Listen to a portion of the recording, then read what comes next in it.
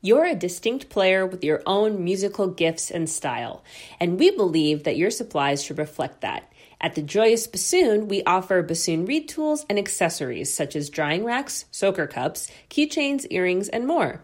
Choose from products readily available or submit a custom order. If you can dream it, we can make it. The Joyous Bassoon, products as unique as you. Specializing in the finest assortment of oboes, clarinets, bassoons, and their accessories, RDG Woodwinds serves musicians from around the world. Their employees are all professional musicians who have a deep knowledge of the products they sell.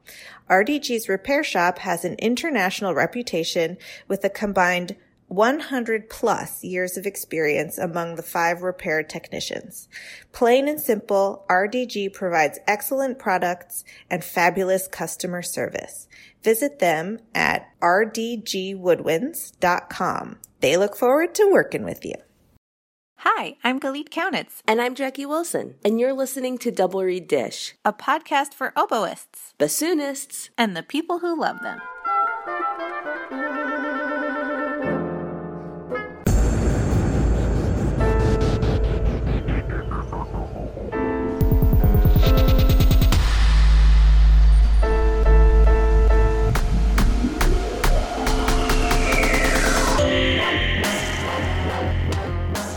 I just saw you. Oh, but is that because you did? I did just see you. Oh, aren't you so lucky? We're in Oklahoma City together for the Oklahoma City University Double Reed Day.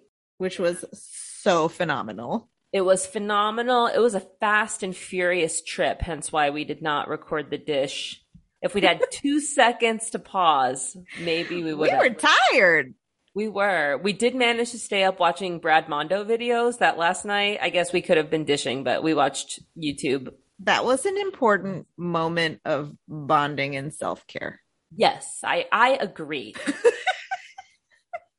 People are like, what is that? If you go on YouTube and you put in Brad Mondo, he's a YouTube personality. It's called Hairdresser Reacts, and it's people ruining their hair and a hairdresser responding. And I call it 0 calorie fun. That's absolutely what it is. And it is shocking what people will do to their beautiful, beautiful hair. It's just so fun to unwind. Like, I love it. So speaking of 0 calorie fun, you had a great idea for this dish, which is talking about the names of our instruments, because this is a phenomenon that happens. People name their instruments. It is. I was like, what are we going to dish about? And sometimes the ideas flow and we have like 5 ideas for a dish and it's like, ooh, write down those other 4. And then we never do. Never do. No. Then there are sometimes it's like, oh, what are we going to dish about? And we're at a complete loss. And I was like, what are we going to dish about? And to be honest, this is pure hypocrisy because I don't name my instruments. Have you ever named yours? No, but I have a name for the one I play on now. Okay, what is it? Her name is Greenbow. Greenbow? Greenbow. Like, is that a town name? No, she's an oboe, and she has a green stripe on the bottom. Oh, okay. So her name is literal Greenbow. about it. Okay. I'm very literal. If you remember a couple of years ago when my student Ashley Moffitt posted that gorgeous watercolor of an oboe. Yes. That was modeled off of Greenbow. And in fact, its title is Greenbow. So she is a CoverGirl supermodel oboe. Yes. She is on the cover of IGRS at some point in the last couple of years. I don't remember. Well, I love that. I never have given my instrument a name. I don't know what it is. I've never felt compelled to do it. I have referred to it as among the most important personal relationships that I have. Totally. Like, when I think about at the end of my life, like who I spent time with and who I had my most, impactful formative experiences with, it, at least at this point, will be the bassoon. Like, I wouldn't put the bassoon number 1, but it's definitely in the top 5, maybe Absolutely. top 3. That's not healthy.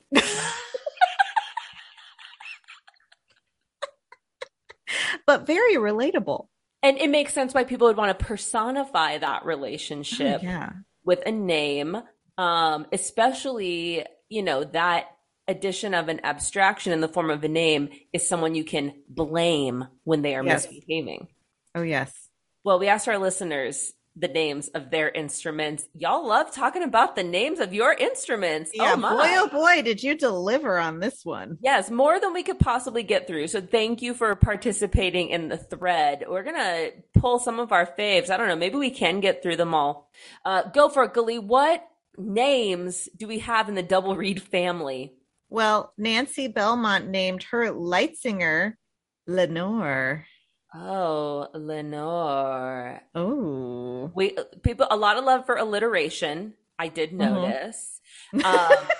Also, a lot of punny names. Abigail says Kingsley because he's made of Kingswood. So original, I know. It's also interesting how people gender their instruments. Oh, yeah. Mine is definitely a lady. I hope there's no psychologist listening in being like, oh man, the projections that these musicians put on their instrument. I bet they'd have a field day. Someone's going to write a master's thesis about the personification of the instruments that musicians play. So Dr. Oboe Hobo says Darcy always been a fan of Pride and Prejudice, especially the TV adaptation in the 90s with Colin Firth as Mr. Darcy. First of all, Rebecca, we have to have talk. Go ahead. Galit, I cede the floor, but I will be coming back to give my comments. Alan Rickman is the only Darcy. Incorrect. Matthew McFadden is the superior Darcy. I literally championed the hashtag superior Darcy. Do not be talking to me about Colin Firth or any other inferior Darcy. Matthew McFadden is the best Darcy of all time. I will die on this hill. Okay, well, we should move on before we burn our friendship to the ground. It will be Jackie Wilson Hill. Here she lies defending her ground that Matthew McFadden is the best Darcy. Bassoon Friend says, I call my bassoon grandpa, kind of a Peter and the Wolf reference, but more because I feel like the bassoon would be the grandpa of the Woodwind family. Yeah, and I love the idea of the bassoon squawks and they're like, grandpa. You're not allowed to say that. Maria says her oboe is Loretta because she's a Lorray. Everyone told me my instrument had to be male because I'm a girl, and they were wrong about my instrument, not me. Okay, Melissa Bosma, a friend of the podcast. Love you, Melissa. My English horn is Meredith because she's dark and twisty, which I don't know. Is that a Grey's Anatomy reference? That's from Grey's Anatomy, yeah. Oh, okay. My oboe is Marshy because it felt like blowing into a marshmallow when I first played it. Is that bad? I feel like that's bad. No, I think it's probably good. She was probably it feels like blowing into a marshmallow. I'm going to call it marshmallow. Like a delicious marshmallow. Yes. And she also has a student who named their oboe Sandwich. I'd love to hear the rationale behind this choice. Marissa Oligario, friend of the podcast, calls her bassoon Mr. Batsoon. It's a 10XXX with black lacquer, and I got it summer of 2012 when The Dark Knight Rises came out. I love a cultural reference. Yes. I think we have two oboes named Camille. For Sanson? I assume after Sanson, Will and Eve both named their oboes Camille. Maybe they're long-lost twins. Yeah, maybe they need to have, maybe the Camille's need to fight to the death to see which one is the best Camille. Amelia likes to name her instruments after food. My English horn is named Pear, since the bottom looks like a pear. Cute. And for some reason, I named my 6th grade oboe Pancakes. So my Lorray is currently named Crepes, which of course are French pancakes. I think Amelia's hungry. She's crying out for some snacks. Maybe there's too many rehearsals over mealtime, and poor Amelia. Can somebody bring Amelia a snack, please? I have named my bassoon Extra Toasty Cheez-Its. Let's see. Alex J 108 says oboe is named Oswald the second because it is the second oboe I've owned. Another literal person. Oswald the second. We have some fancy names. Yes. Okay, we also have Michael's oboe's name is Tallulah Beauregard. Oh! Because she has a soft, dark, focused upper third octave resonant of a classy Southern woman from old money who loves gardening and charitable work. I love it. And Michelle's bassoon is named Tsar Reginald Bassoony IV. So we have some bougie instruments, and then we also have pancakes and sandwich. So I'd love to see these all, Tallulah Beauregard and pancakes in the same section. I think we need to see that. Wait, but we have to end on Crackolicious. This is by Ethan, because in the first 2 months of owning her, she cracked 3 times. Luckily, the manufacturer was amazing and sent me a new top joint. The name remains, as it should. Same owner's English horns named Helga, because she was an amazing coach I used to have that I could never understand how thick her accent was. The big sound of my English horn makes me think of Helga and her passion for gymnastics. If your English horn is thick, tough, and passionate about gymnastics, name it Helga. Have the Double Reed Dish co-sign to do so.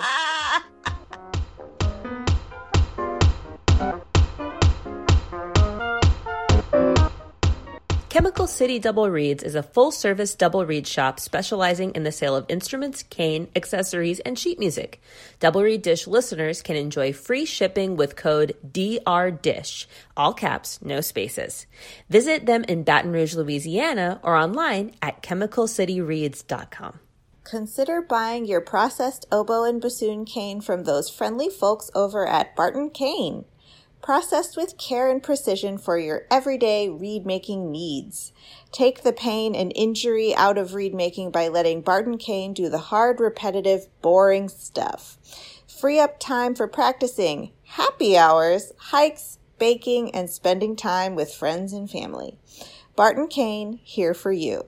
Visit www.bartoncane.com.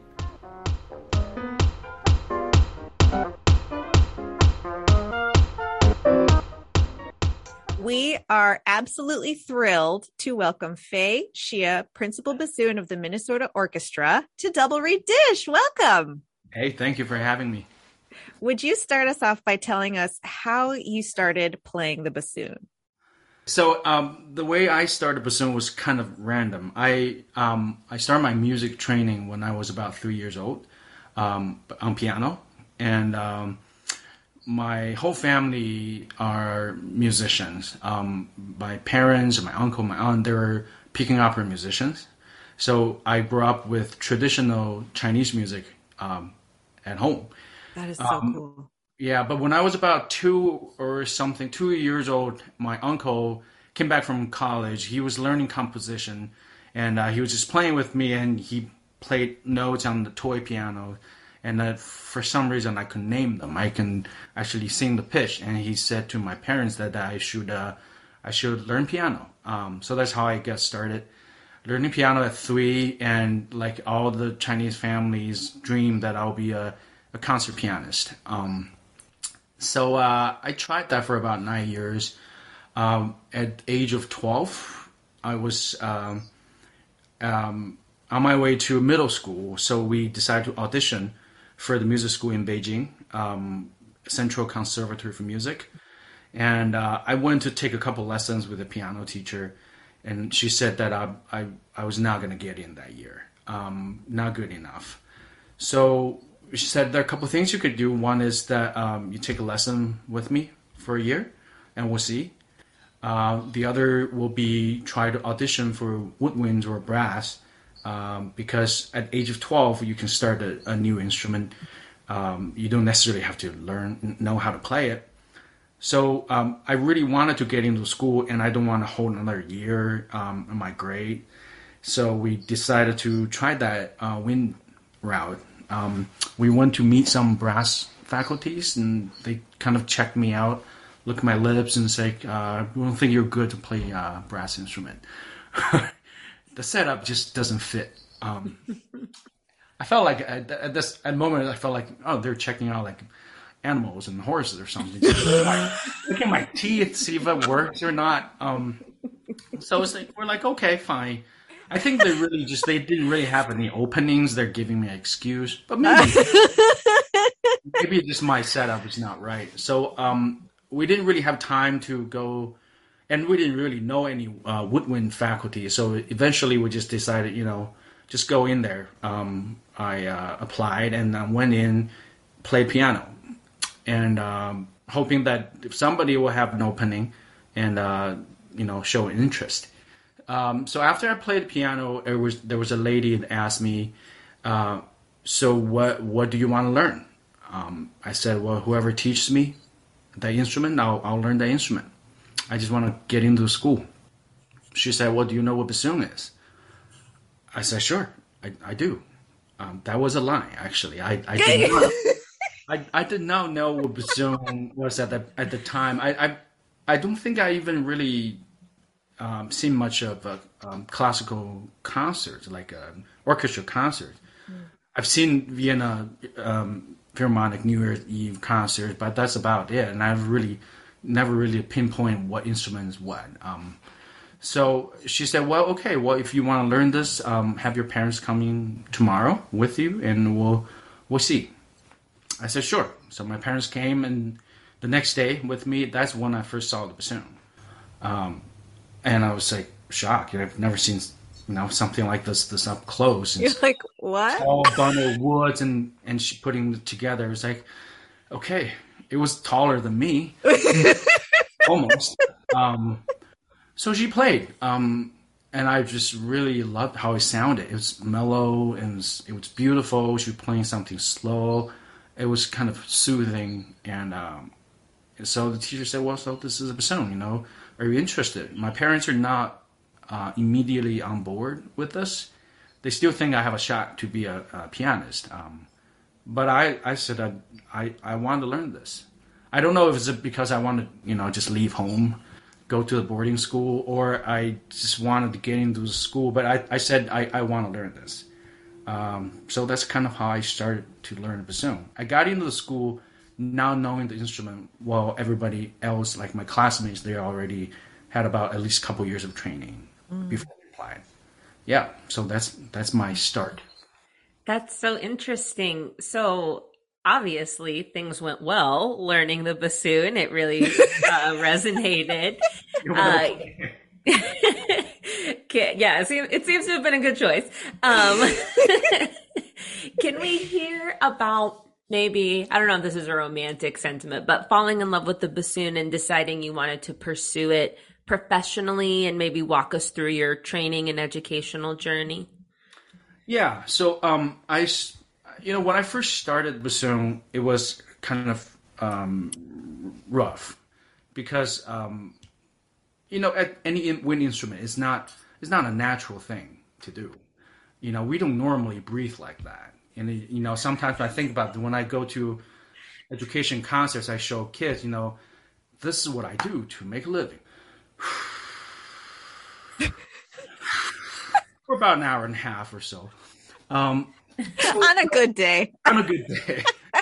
So I start out, first playing on reeds, and it's an uncomfortable sensation. For playing piano for a long time, you never encounter those kind of feelings. Mm-hmm. And then, I was making music at relatively higher level, and then I go back down to just play a note. Oof. So that's kind of, it was not very satisfying, and I would constantly get lightheaded. I feel like uncomfortable. You feel like I'm gonna pass out. So that initial year, I would say, it was not great. And then we have exams at the end of the school years. Of course, you have to participate. And I was at the level that was much lower than everybody else. And the things that school do is actually you have a final exam, and they post the grades in the board on the board. Wow. So everybody, all the kids, can come to check the grade, and you look at alphabetically, my name's always last, but grade-wise, my name was last as well. So it was kind of sad, and kids at that age in a boarding school not really exactly friendly. Sometimes they're like, hey, make It's a sure terrible 12, 13, 14. It's a terrible age group. Right, exactly. So it was, I had somebody, I was playing soccer with a friend. He was a friend now, he wasn't very friendly at the first year. Together, I was trying to, get the ball from him. He stopped the ball. He said, well, why don't you just make a good sound out of the bassoon first and then come play soccer with me? And that really hit me. It's like, you're in this environment where everybody is much better. So I got to kind of push myself a little bit harder. But one good thing is that because I start from fresh, I didn't have much detours. I started out with a very good teacher, very good education from that sense of the learning bassoon. And also I had very strong background in music to begin with. I can read music really well, and as soon as I start to be able to play scales, play things well, I wanted to jump ahead, start playing sonatas and play good music. So, I kind of progressed rather quickly after a year, and I can start playing music really well. And that's kind of helped me. And, I made friends, and then the guy who was saying that to me turns out to, later became a very good friend. And I sometimes I tease him about what he said. He's like, you pushed me to be like where I am right now. So that's kind of how I started my early education on bassoon. And His bullying made me better. It was. It was. Send him some comps. So, see what he did to me. How do I sound now? Right. So that's kind of start out was not very easy, but it got better rather quickly, and so fast forward when I get to high school age, I was on top of my class. My grades were always number one. And then when I graduated, my grade was number one for the entire wind class, not just bassoons. So my teacher was always kind of wanting to push me to go study abroad. He said, I think I can still teach you, but I think you need much better education. So we started looking for music schools, and that's when I applied for Oberlin in my senior year in high school, and got into Oberlin. But there was a little story about this that was actually interesting, was that back then when I was in China, I didn't have a computer. My English was very minimum. But I wanted to apply for college, so I started to look online, look for Oberlin, all these schools, and I know somebody went to Oberlin saying, it's a good program. So I said, okay, it was the only school I applied. There was only one school, it was Oberlin. And I eventually found Oberlin website, and I wrote a broken English letter. But on the to column, I wrote to www.oberlin.edu. Rather than anybody's, email. I keep bouncing back, and I couldn't figure out why. Eventually, I asked some friends to kind of look over. It's like, that's not where you sent your email. You have to find the person, and it's George Sakakini at Oberlin.edu. You're like, that is not made clear. Yeah, I was like, well, nobody is telling me. How do I know? So I wrote him an email, and he saved an email. He years later he would show me the email. I said, well, look when you started, and look where you are right now. Oh. And he said, really important thing for him to decide to take me was that even though I really didn't quite understand how everything worked, but I did everything on my own. I tried to email, I tried to contact, ask about what I need to play. I did everything on my own. And he was really happy with that. He sees that that's showing a quality that I can make it here. I can, I will face a lot of challenges when I come to study, but I will try to figure it out on my own. So I think one of the big myths of our field is that our heroes are amazing and they've always been perfect and they've always just been right at the top and they've always had it like, just this straight shot up to the top, and it's really inspiring to hear you talk about struggling early on, because it breaks that myth of it was always sunshine and rainbows. And then trying to get to Oberlin, the struggles that I'm sure you faced once you got here. It's really inspiring to hear about that. So I thank you for sharing that with us. Oh yeah, sure. I had a lot of struggles throughout my whole career. It's one after another. But I think those are the things that kind of help us grow, help us mature and have a better understanding, and also have a better mentality, how you face these kind of things. And that can translate into performing, because, constantly we're trying to prove something, and it's not always easy to be able to do things that you want to do. But I think as long as you try your best and be prepared and feel good about yourself, then I think that's more important than pleasing other people. Would you talk us through what happened after Oberlin, maybe your journey toward your position in the Minnesota Orchestra? Sure. So when I was at Oberlin, there was a year George was on sabbatical, and we had two different teachers that came to teach us. One was Nicolas Custer. She did a semester, and the other was Carlo Colombo from France. So it was a changing of teacher, and then I remember we're talking about auditions for orchestras, and I think at that year, my junior year, there was opening for Los Angeles Philharmonic, and it was Nick encouraged me to send a resume, just give a try. And she said, you got to start early. So I did, and I did quite well at the audition, but I didn't win. But I think it's then I started to realize that what I wanted to do is be a professional orchestral musician, because I have fun playing orchestra, playing different repertoire with different conductors, different people. I like the feeling of a group making music together. So I started taking auditions, and at the same time I applied for summer festivals. I went to Music Academy of the West and studied with Ben Kamens, and it really hit off. We worked really well together. So after I graduated from Oberlin, I went to Rice to study with Ben. When I was in Houston, there were some opportunities for auditions, including Houston Symphony. But then I ended up getting the second bassoon job in Houston Grand Opera while I was in school. I think quite a couple of Rice grads held that job after I left. No surprise there, honestly. Yeah. So I did that.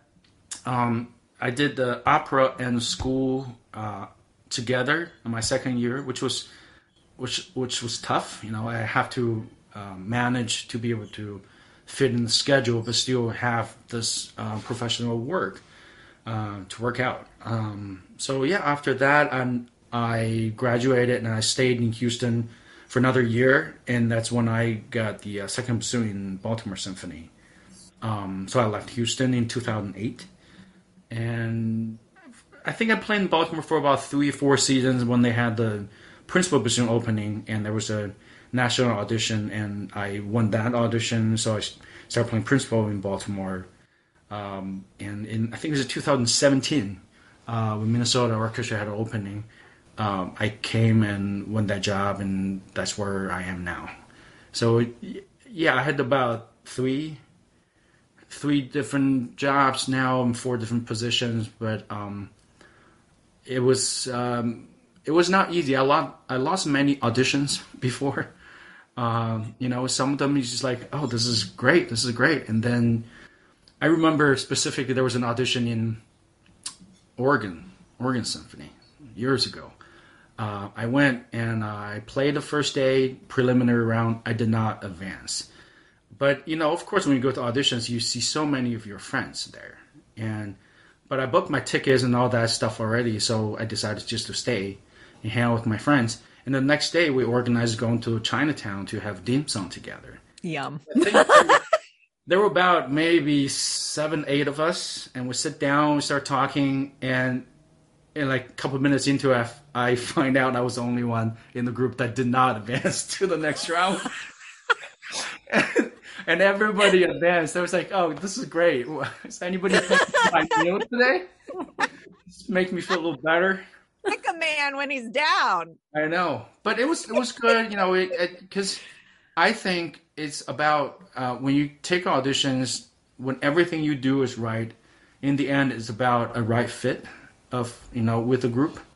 I think it was a month after that, I won Baltimore. I think it was even on the same read. Did you text all those people immediately? Well, remember that time when you all advanced and I didn't? I just want the thing about, I think, at least I know for bassoonists, we're all very supportive of each other. They all felt bad, and they were really happy for you when you do well. And that's why most of my friends are bassoonists.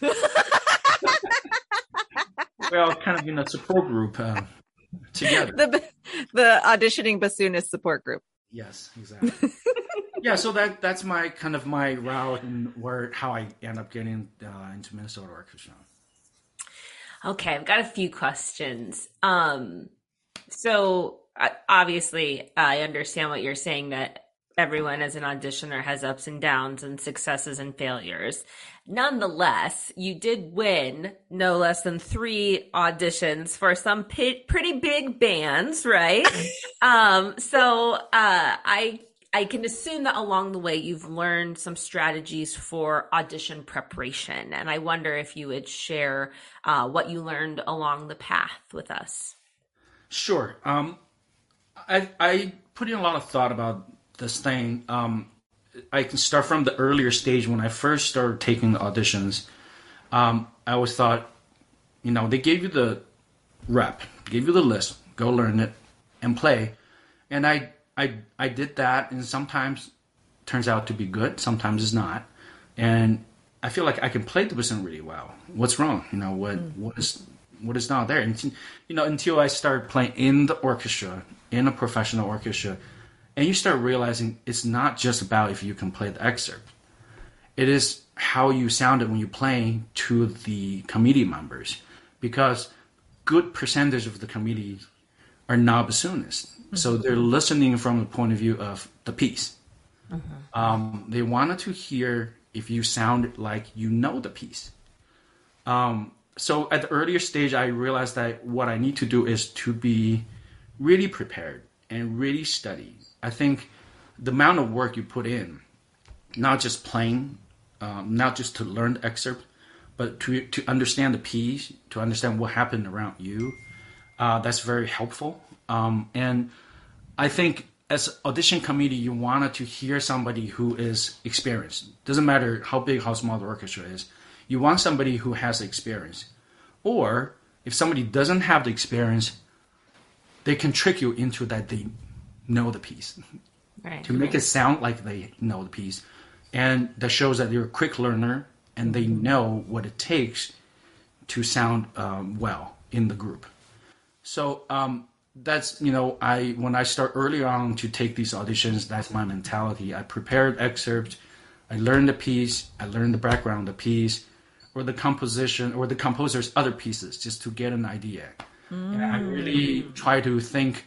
Sometimes, we think we're playing a solo, but there's somebody else is playing something else with you. Rather than me thinking of my solo, I'm thinking of the other person's too. So just, it will get people to think that, okay, this person knows what's going on here. That's what people want. They don't want to, nobody really wants to have somebody come in and you teach them every rep that you're playing. Because you come in as a colleague. Nobody's supposed to teach anyone anymore. You do learn from your colleagues, but you don't want people to constantly tell you, hey, you need to do this, you don't need to do that kind of thing. So That's such a good point. So, I think it's important to kind of, arm yourself with knowledge and with, the correct styles that you can learn. But then later, once I have, when I had a job in Baltimore, after a few years, I've done all the rep, mostly. You look at the audition list, you know how to play them. At that point, my mentality was to really make myself happy with how I played, and if that line up with what a committee is looking for, that's perfect. And if I end up in a job where I have to change so much of how I want to play, it's not going to be good. It's not, it's already a very stressful job. You don't want to constantly have to change things to please other people. So I just thought, okay, I will do my best to make it sound like how I want to sound, and will let the committee decide if they want to pick me or not. So that's kind of my 2 stages of preparing for audition. Both preparing it and mentally preparing how I want to be. I've lost quite a few auditions. I've learned to let it go after it because it's not for you. Then you don't need to think about it. Don't make yourself feel bad. Don't beat yourself up. Just, you can only play best how you want to play, and just let other people to pick who they want. My next question, so you went from playing second in Baltimore to playing principal, and we think of those as 2 really distinct roles. I wonder about how the audition preparation, or even just doing the job, is different. If there was, a leap that had to be made, or do we overthink it and they're not really that, different of a thing? So kind of, the transition from being a second bassoonist to being a principal bassoonist, and what's important about each of those roles. Right. So my first job in Houston Grand Opera, well, that's not really my first job, but it's my first, very professional job. I won the audition. I start on the job and realize that I have a lot of challenges. You have to play the low register really well. You have to read and respond really well. You have to be able to play really soft and match other people and constantly listen. And that's when I realized that I'm pretty good bassoonist at a certain register, not at another register. So that got me thinking, I want to be a bassoonist to be good at all registers, right? To be able to master the instrument. And I don't want to, one of the things that, sometimes you sit in there, you hear somebody plays, they're like, oh, that really should be your part because it's low for first bassoon. But I think, as first bassoon, you should be able to play low and high. You should be able to play everything. So playing second bassoon actually helped me to develop my lower register, to help me to have understanding what a good second bassoon need to do to help the first bassoon. So when I become a first bassoon, I know what I need to do to help the second bassoon too, and I know how hard the second bassoon job is, and I appreciate what they do to help. Because they don't really get appreciated much. When you get this big bassoon part in this concert, and the first bassoon get a bow, and the second bassoon just sitting there. But like, thanks for holding it down, bud. Right, exactly. And that, because I've been there, I appreciate what they do, and nobody really noticed it, but they help you to make you sound better. So the transitioning between second bassoon to first bassoon, for me, it was more of getting to know the instrument really well on all registers, and to be able to play anything. And I think a good second bassoon player doesn't mean that they just play quiet and soft. They play really musically too. They try, even just a couple notes. A good bassoonist is a good bassoonist. A good musician is a good musician. They have a bar. They play with a lot of meanings, a lot of passion to it. So I think that's important. Doesn't matter where your position is. Mm-hmm. Okay, well, not our last question of the interview, but my last hogging all the questions is can we hear about your audition winning your position at the Minnesota Orchestra? What was that day like? Like, can you just take us back into your memory and walk us through that Yeah, I want to hear about your victory lap. Yeah. All right. So, for Minnesota Orchestra had 2 auditions for this position, and they had the first audition, and there was no winner chosen. And then they had a second audition. I couldn't come to the first audition because I had schedule conflict. That's why they didn't choose a winner. You know what I mean? Oh, it was yours. I wouldn't say that, but I think it's just, audition is such a weird thing. You have so many well qualified people come in, and it could be just not their day. I believe there are many people who could have won this job, but it just happened. It's not their day, or it's not the committee's day, or just the setup for some reason didn't work out. So the second one I did go, and I played. I started in the semifinal round, but they wanted to hear people again in the semifinal round. So I played 2 semifinal rounds. And then in the final, I played another 2 rounds. So they had played 4 rounds. And at the end of it, we were playing like Mahler 1, play something really soft and slow. My chops are all gone. I'm just holding on, with anything I left. And then you have to play the octave higher and just shaking. I feel like I'm at my, bottom in terms of my endurance. I'm done. If they asked me to play anything else, I'd probably gone. Luckily, they didn't. So we played, and then we ended up having 2 people doing trial weeks. And one of them, it was me. The other, it was my best friend. Yeah. So we both were really happy for each other. He has a very good job where he won, and I was the runner-up. So we kind of look at this as like, okay, here we go again. Let's see what happened this time. So we, both of us came back to play trial week with orchestra. Mm-hmm. And during the trial weeks, we played a service with orchestra that filled with, 6 to 8 standard bassoon solos. So we played, Scheherazade, we played, Tchaikovsky, Bolero, all these things, just one excerpt after another, but with orchestra. So he came first, and he played, he went back, and then I came, I played, and they called me afterwards. Actually, they called my friend first to tell him that he didn't get a job, because they didn't want someone to hear about not getting a job from someone else, which I thought was nice. And then my friend called me before the orchestra called me.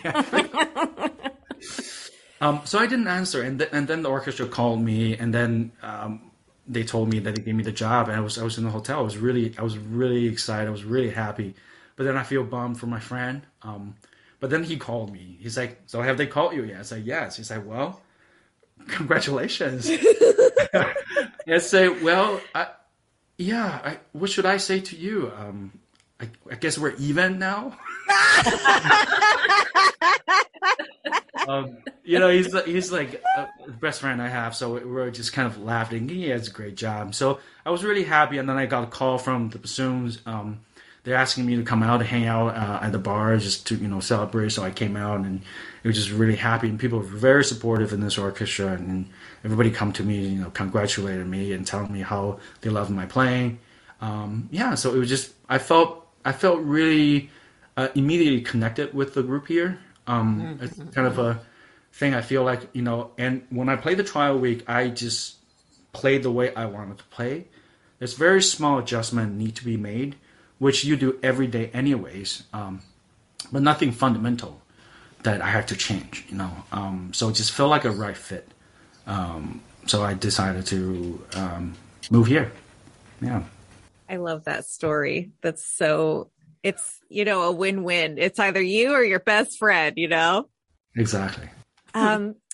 So I imagine that there is a difference between preparing for an audition as a student and preparing for an audition as the principal of a major American orchestra. And I'd love to hear how that affected your preparation process. Was there, talk us through how you navigated working a very demanding full-time job and preparing an audition, a major audition, Right. and what advice you might have for students who are working to prepare for auditions. Right. I start with as a professional, I talk about that first.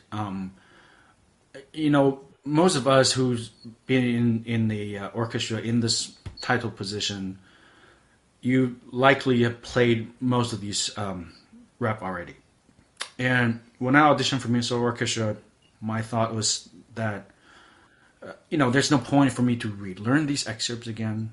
I play them often, and sometimes they are my warm-ups too. Like I wanted to be able to, keep them in my hands and to make sure I can do them anytime, play at any time. So my preparation was just mostly that I need to be in shape, playing wise. I didn't take much of time off. Just you have to be in shape, have enough good reads, old and new, because you're going to a different climates to take in auditions. Older reads might help you better than newer ones. Mm-hmm. And the other, just stay sharp, not pitch wise, but your mind. You have to keep your mind sharp. You have to, when I'm sitting there playing an excerpt on stage by myself, taking an audition, I'm actually thinking that I'm playing the excerpt in orchestra with hundreds of people on stage, and kind of setting that scene for myself. That kind of helps me to, one, be excited about it, and two, just kind of let go. Because a lot of people really want things to go perfectly, but if you play enough concerts, that's not going to happen. Right. It's never going to be perfect. You just have to just enjoy the moment and play it like everybody's listening. Nobody's judging. So I kind of said that part. I know people are judging, but I want to give them an idea that they think that they're just sitting there enjoying, mm-hmm. not judging, not trying to find problems. Mm-hmm. Rather, they're listening to me, to what I have to say. As far as for students or less experienced players taking auditions right now, I've sat enough on enough committees that I realized that a lot of people, they're really still going for the perfection, going for what's marked on the music. Sometimes they go for extreme. It's too accurate. It's not personal anymore. It doesn't. You don't feel the personal touch. You started feeling like math, calculations. Mm-hmm. I see this dynamic. I go boom like that. I see this. I can't hear you. Things like that, and then just doesn't sound like they know the piece or they know what it's about. Sometimes. And my advice would be really just prepare and listen to the piece, not just the excerpts, and play through them with recording sometimes and without it, and imagining you are playing in the orchestra, just overall setting the scene that the piece. I think that's a better way to go, because we're sitting there, we're not looking for perfections, because none of us are perfect anyways. So you want to see who can move you, who can show what they have to say, rather than just music on the paper. One cool thing that you've gotten the opportunity to do as a member of the Minnesota Orchestra is record the Mahler symphonies. And so I wonder if you could tell us a bit about that experience, not only the experience in and of itself, but I don't know, recording solo is hard enough. I think about the process of recording as a large ensemble, and it seems so daunting and unique. Can we hear about that experience? Yeah, so the way we do here is that the first week we do the Mahler concert. And then the second week, the recording engineer comes and we have a block of times to actually just record the whole piece. So at that point, you know the piece really well already. You had the highs that you play the concert, and now you have to come back and to really, finding these little details and, setting the mics. And then what we do is that we do a first run of something, and then the whole orchestra are invited to the booth to listen. So, the section come in, they hear this, okay, this is good. I hear that, okay, I'll do a little bit something different. So we mark our own thing. And the conductor, Osmo, he marks his thing, and they come back, we talk about what we want to do differently. And it's sometimes, the pressure is higher because, you play something and everything's so good, and then you make one mistake. Yeah. And you're like, oh, the whole thing had to start again because of me, But so we do a couple takes, and sometimes something they don't catch, but you're like, you kind of quietly raise your hands like, excuse me, can we do that again? I didn't get that one perfectly well, and they're like, okay. But sometimes we have a very good recording engineer from BIS, and he just listened. He's like, we have a good take, no worries, and then you go on to move on to something else. But the whole week, it's a lot of work, a lot of stress, and at some point you just kind of like, just the first take was better than the following takes. And like, I wish the first one would be just done with and move on. So it's a exhausting process, but it is satisfying afterwards. You listen to the whole product, you listen to, how you did it. It's like, the piece much better than just play the concert. And then you listen to without music, who's doing what, and just, it's great, and you have other people listening to it. I buy recordings and send to my families and be like, listen, here, that's my note. Like, okay. Like, I'm still listening to the violin solos, you're playing with this one loud trills, and okay, fine. Yeah. But yeah, it's a great experience, and one of the things I really happy is, when you're getting an orchestra like this, you can do the recordings and you go on tours and things like that. It just gives a little extra, kind of a sweetness in, doing these kind of jobs. Mm-hmm. Would you tell us about a favorite memory of a past performance? I would say most recently is my Mozart Concerto with Mr. Orchestra. What happened was that, when I got in the orchestra, we kind of planned that I was going to play the concerto with Osmo in 2019 and in June. But then COVID happened. The orchestra stopped playing. The orchestra stopped playing for audience in the hall in March. And then we had kind of a period of time where we were doing online things, and then I think it was in the summertime we went back to play outside, and then in the fall we went back to the hall to play with distance and smaller orchestras, but live stream only. Mm-hmm. So my concerto was pushed back from June to December, and to later date. Eventually, it's set for January. I think it was January 2020 or 21. I can't even remember. The year just went by during COVID. It's just this vague block of time. Yeah. So mine was, I think, one of the first few concerts, and it was going to be live streamed. And of course, that makes you more nervous because, well, first of all, it's uncomfortable because you're playing. There's no audience. You get on stage, your colleagues shuffles, and then it's quiet. It's nobody's there. After you play, nobody's there. But the preparation for it is you go, okay, I'm ready to play, and there's like, no, sorry, we canceled this concert.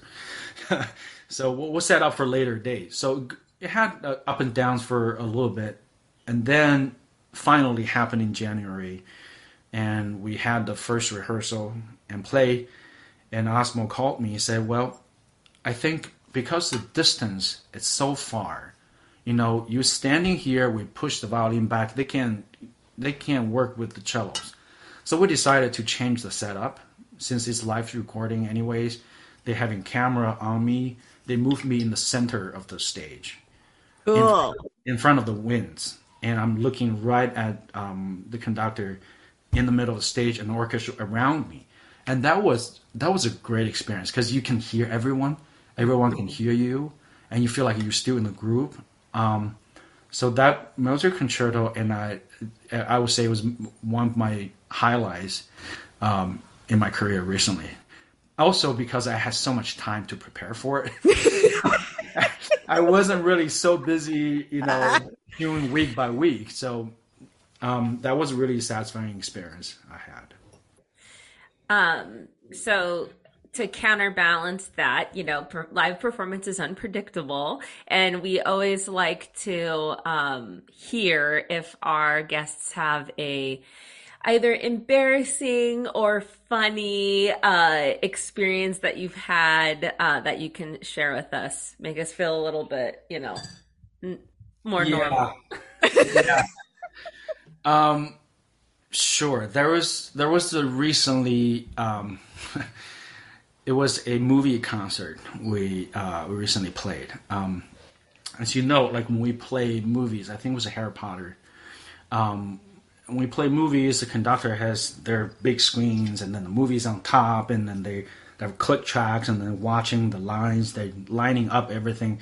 It's really challenging. It's really difficult. It takes a special conductor to do that really well. And so it was just a recent one that I played. After the first show, our conductor had to leave for family reasons. So we had a guest conductor came to do it. He's done it before, but not with orchestra, not in the rehearsal.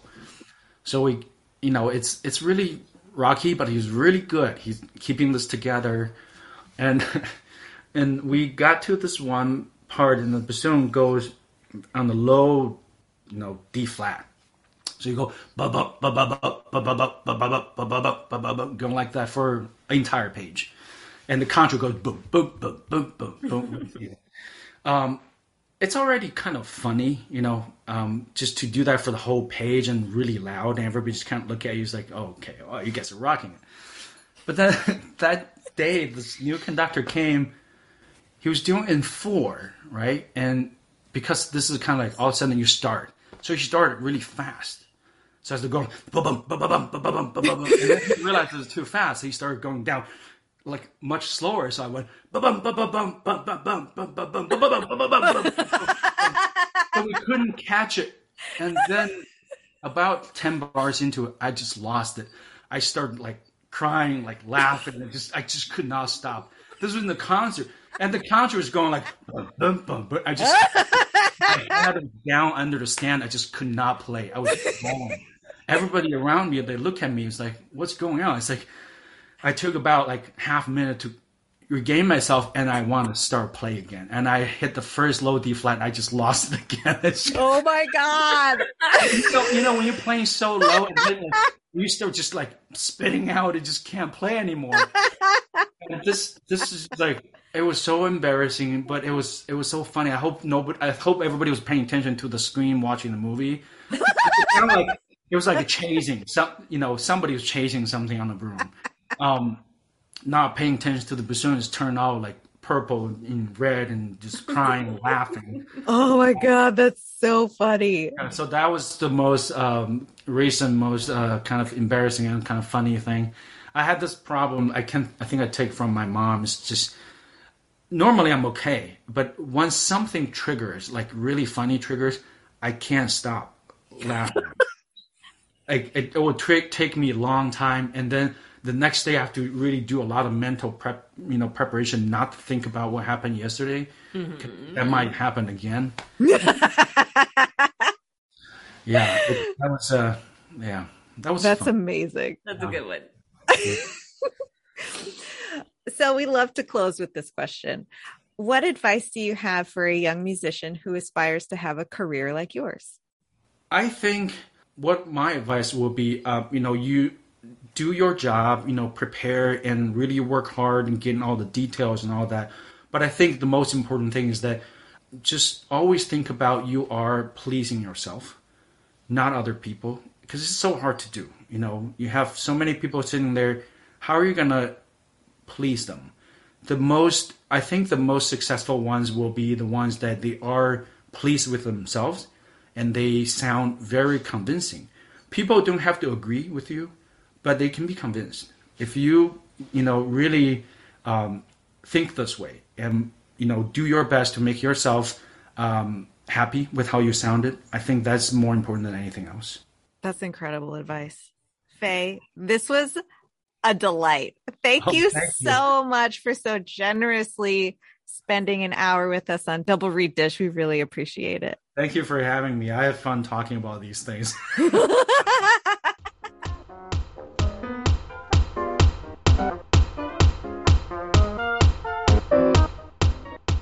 But have you ever seen the Keira Knightley Pride and Prejudice? Of course, that's Alan Rickman. No, that's Matthew McFadden, who plays Darcy, Mr. Darcy, the main love interest. No, that's Alan Rickman. Alan Rickman is from Harry Potter. Yeah. He is not Mr. Darcy in the Keira Knightley motion picture Pride and Prejudice. Am I having a stroke? Possibly. Wait, do I have to Google this? Wait, Pride and Prejudice, Darcy. Wait. I rest my case. Okay, Matthew McFadden. Team Matthew McFadden. Absolutely. And if you want more high quality Double Read content, tune in and subscribe and rate and, review. We love you. The deadline for joining the consortium is coming up on April 15th. If you have not joined and you want to, you better do that because we're distributing scores in May. So don't miss out on your chance. Galit, who is coming up on the next episode? Next on the podcast is Sarah Jeffrey, principal oboe of the Toronto Symphony Orchestra. Jackie, let's end this Matthew McFadden nerd parade. Go make reads. Without Colin Firth.